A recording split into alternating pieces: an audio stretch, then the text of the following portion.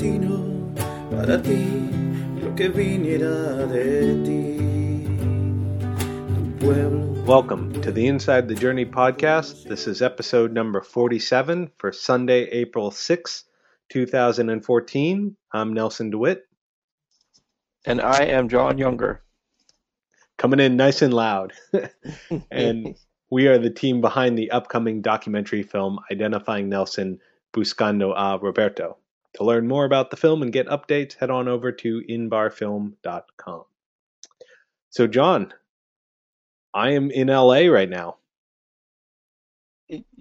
When this is published, correct? Yes. No, not yet. But I'm going to LA this weekend and this week, I guess. And so I'll be seeing you. And Yeah, looking forward to it.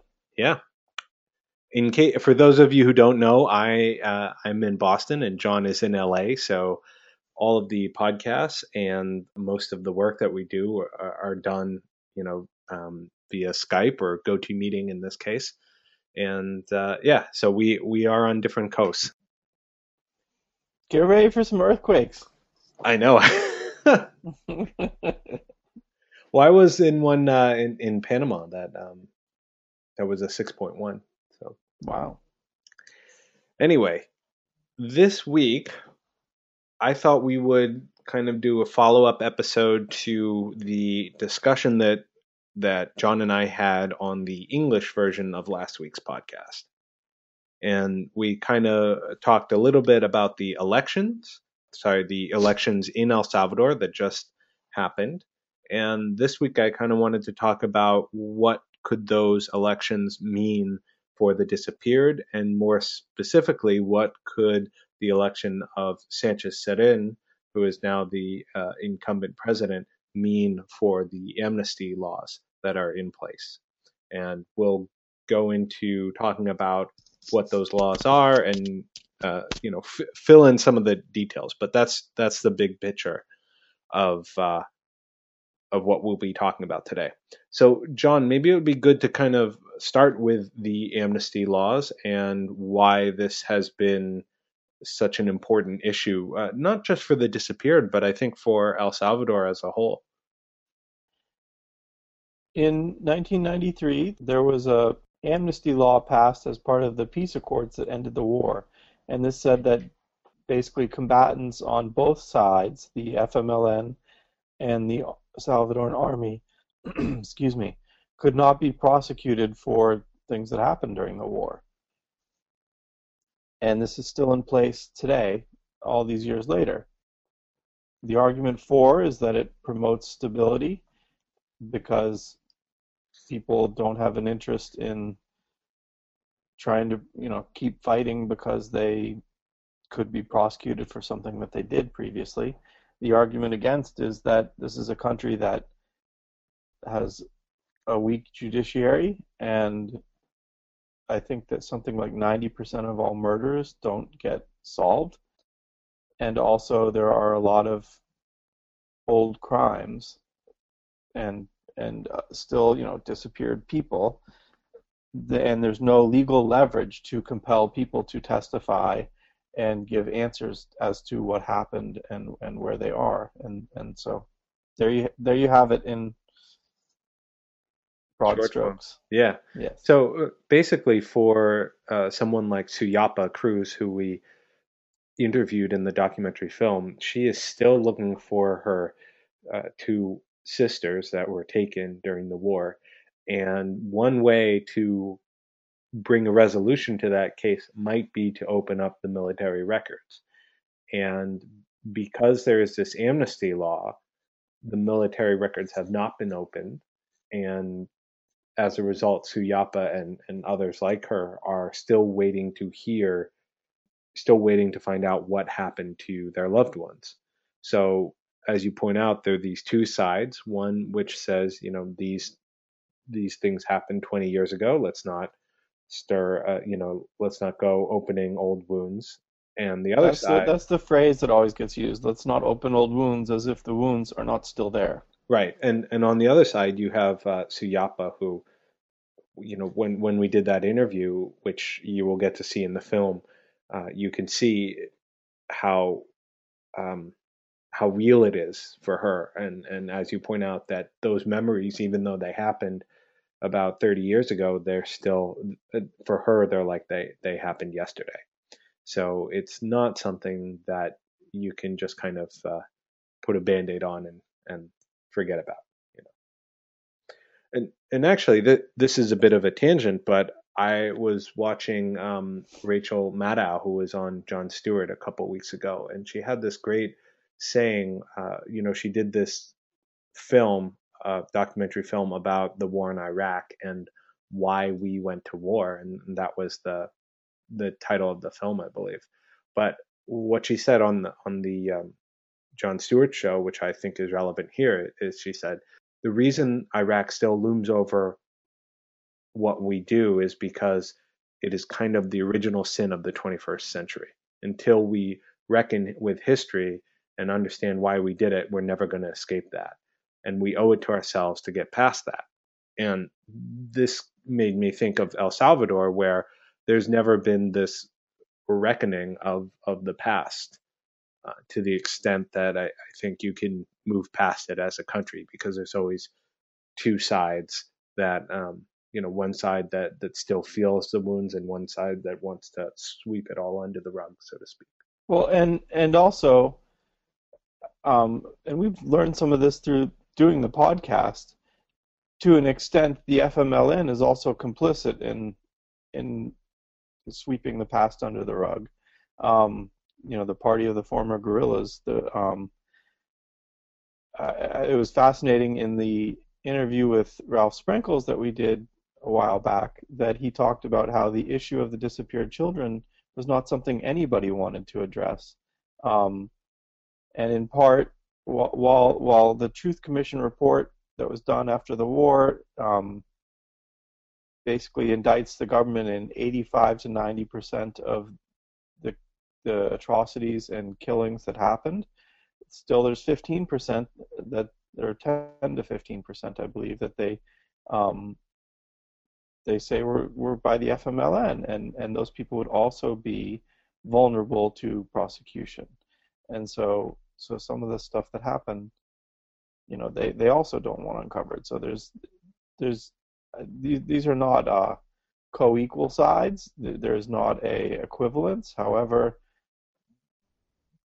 there's a bigger dynamic at play also, or more nuanced dynamic that's causing some of this. You know what? I had this thought the other night, and of course I was half asleep when it happened, so I don't know how accurate it is. But my thought was that we talked last week about Mauricio Funes, the now former president of El Salvador, and how he ended up being more of a centrist, and how he didn't overturn amnesty, how he didn't do some of the things that the base of his party wanted him to, as you pointed out. And one thing that occurred to me was maybe some of that was on purpose. And what I mean is that when we talked about Chile and when we watched the documentary about Chile and everything that happened there, you had this leftist leader come in, and he had massive socialist changes that he put into place. You're talking about in the 70s? Yes, before Pinochet. Mm-hmm. The Salvador Allende. Also in Salvador. Salvador Allende. Yes, he came in and had sweeping reforms that may have been good for the country, but it was such a dramatic change that it divided the country, and it sort of opened the way for this military coup. And so my thought was maybe Funes played it safe in order to sort of retain the presidency, so that if you change things too much too quickly, then it splits the country in half, and it hurts the party's chances of winning the presidency again. Yeah, it's certainly a possibility. I don't feel qualified to judge how far he did or didn't go just because I don't see the Salvadoran news every day. And I know that a lot of people were really unhappy with him, right? Yeah. But so it's just a tough one. Like I guess I don't feel qualified to I can describe some of it just like you did, but I just don't know. I Yeah. don't know if I have. Well, I think we should also say for this episode in There's also a lot particular, of reason to criticize him, right? yes. Yeah, I absolutely agree. And well, I guess we should say for this episode in particular that we are doing a bit of speculation. In other words, John and I don't live in El Salvador. We don't watch the news, as you pointed out, and we are sort of we are sort of We keep predicting. up with it. It's just Yeah. that, on a daily basis, my conversations with most people isn't, how do you feel about that? Right. I, Yeah. I don't have the same backboards I do to how I feel about, Obamacare and the Republican response to it, because I could confidently weigh in with strong opinions on that. Yeah. Right. So it's not our country. We can't speak for sure. So we are sort of projecting and we are speculating a little bit Well, about we this can other. certainly show the importance of the issues at play. It's just we can draw out what's happening. I don't think I can confidently say what I think of Funes, you know? Sure. So speaking of the issues at play, the president-elect is a man named Salvador Sanchez Seren, who was a FMLN guerrilla back in the 80s. And now he has won the presidency. And one thing we were talking about is what does this mean for the amnesty laws that we talked about in the beginning? Hmm. Would he be the type of person to overturn those and uh, move the debate about or move the conversation about the atrocities of war along? And will he have the power to do it, Yeah, even if he wants to? And I think there's a couple of things to know about this, which is he's on record as saying that those laws are no longer convenient for the country. I think he said that in 2013. So the indication was that he wanted to get rid of them, the amnesty laws. And I think there's more recent information that he's backing off of that stance, and that he said there's two articles we can include links to. One is Christian Science Monitor, and another is the National Catholic Reporter, and they both do very good articles about this. And the second one talks about how he's more because he may not have votes in the Legislative Assembly, and he won the election um, by such a small margin. It was like 6,000 votes in a country of 6 million people, that he may not have the power to affect this, at least at this point. So he said it's maybe something for the courts. yeah. But it'll be interesting to see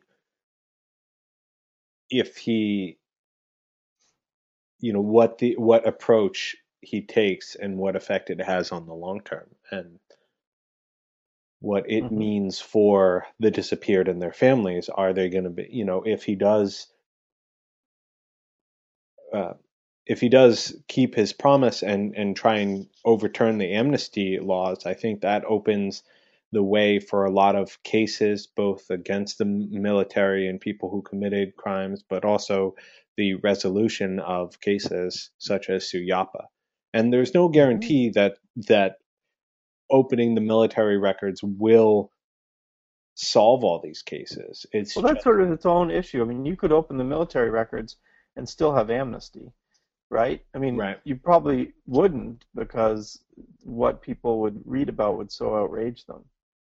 Maybe that's the fear, is that if you open the records, there's going to be a groundswell of public opinion against amnesty.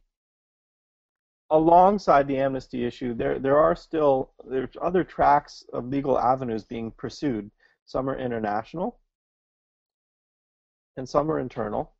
Even though there's this amnesty law, I think that there is a case recently where the Supreme Court of the country has gone ahead with some proceedings about a particular massacre, and I think they have, even with the amnesty law, they have the jurisdiction to do this, They've which seemed a little opened the military contradictory, but I. record. They've opened the military records for that specific incident, I believe. Mhm. So, And it says they've begun an investigation. This Catholic Reporter article says they've begun an investigation into the massacre of El Mozote, where 900 men, women, and children were killed by the Salvadoran troops, armed, trained, and advised by the U.S. Army. So that was a massacre that was three times. It was similar in nature to My Lai in some ways in Vietnam, where a whole town was massacred, men, women, and children, and except it's three times the size. And that was literally like U.S. arms were flown into an airport near this town in the province of, or the department of Morazan, and they literally, you can read a great article by Mark Danner that was in the New Yorker 15 years ago, but it's one of the few articles that took up the whole magazine, that issue. And these weapons went into the airport. The Salvadorans drive them out of the airport into this town, and 2 days later they're using them to do this horrible thing. And it's probably, I don't know how you quantify this, but the worst thing that happened during the war. yeah.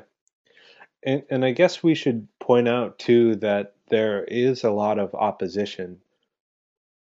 I mean, we've talked about it a little bit, but I guess the best demonstration of the opposition would be in the election and the way that the Arena Party has really fought tooth and nail to overturn what, by all accounts, has been a fair and just election. They even invoked the times of the war in a lot of ways by when their candidate lost, he called for the army to intervene and overturn the result, Yeah. which is a scary prospect.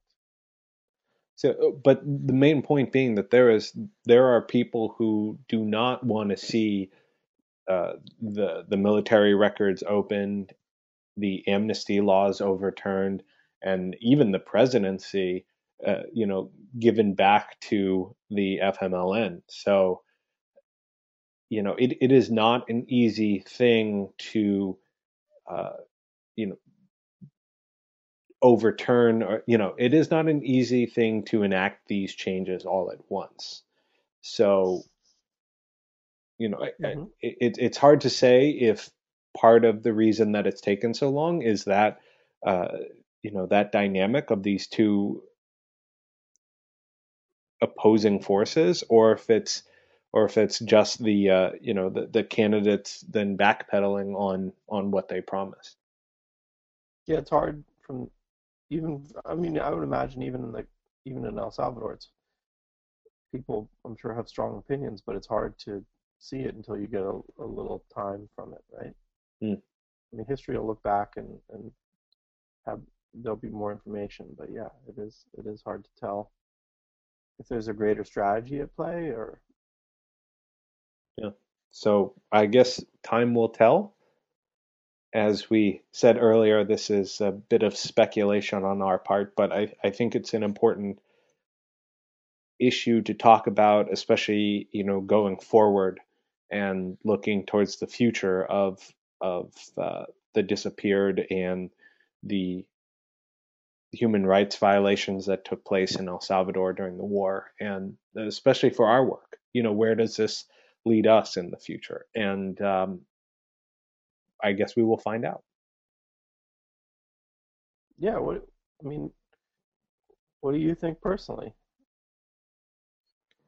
I mean, your case, your story, your mother, there's still a lot unresolved to it that that more transparency and people being in legal limbo would benefit, right? Yeah. What? How does it make you feel about it? I'm springing that on you. Yeah.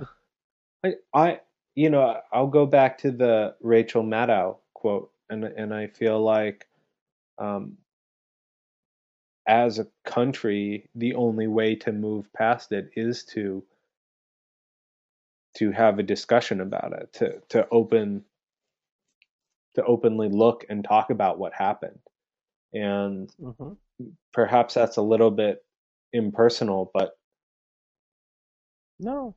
but at the same time, I have said this before, that I don't necessarily feel a strong connection with El Salvador, and that was one of the themes in the film, is that it took me a while to even feel somewhat connected. So but what I see is these two sides that are constantly going back and forth about the war and what happened or what didn't happen. And as this quote points out, the only way to move past that is to look at it and have an open conversation about what happened.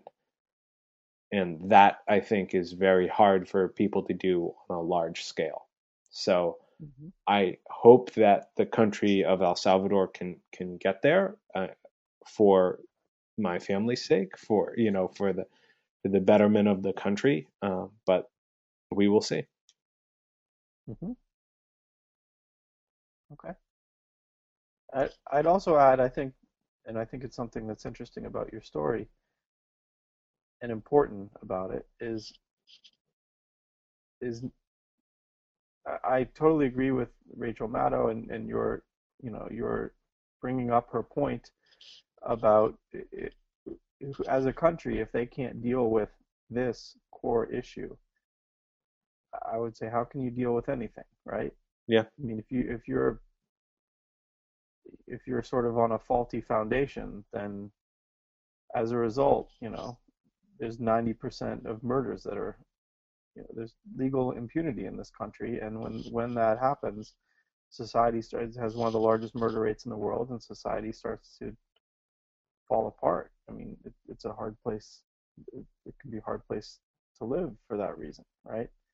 It was wonderful. I love being there, but there's a lot of hard realities that people face there, and I would wrap that around to say I think that what's important and interesting about your story also is the question, and I think it's a really important one, of how much has the U.S. faced as to what their participation in this was as well. Because I think the two are inextricably linked. The, the impunity in El Salvador and then the role of the U.S. and some of the things that happened. Yeah, absolutely. I think that's a great point and a great segue for other things that we hope to accomplish in the future. But that is all the time we have this week. John and I will be back next week, as always, and thank you so much for listening. Bye bye.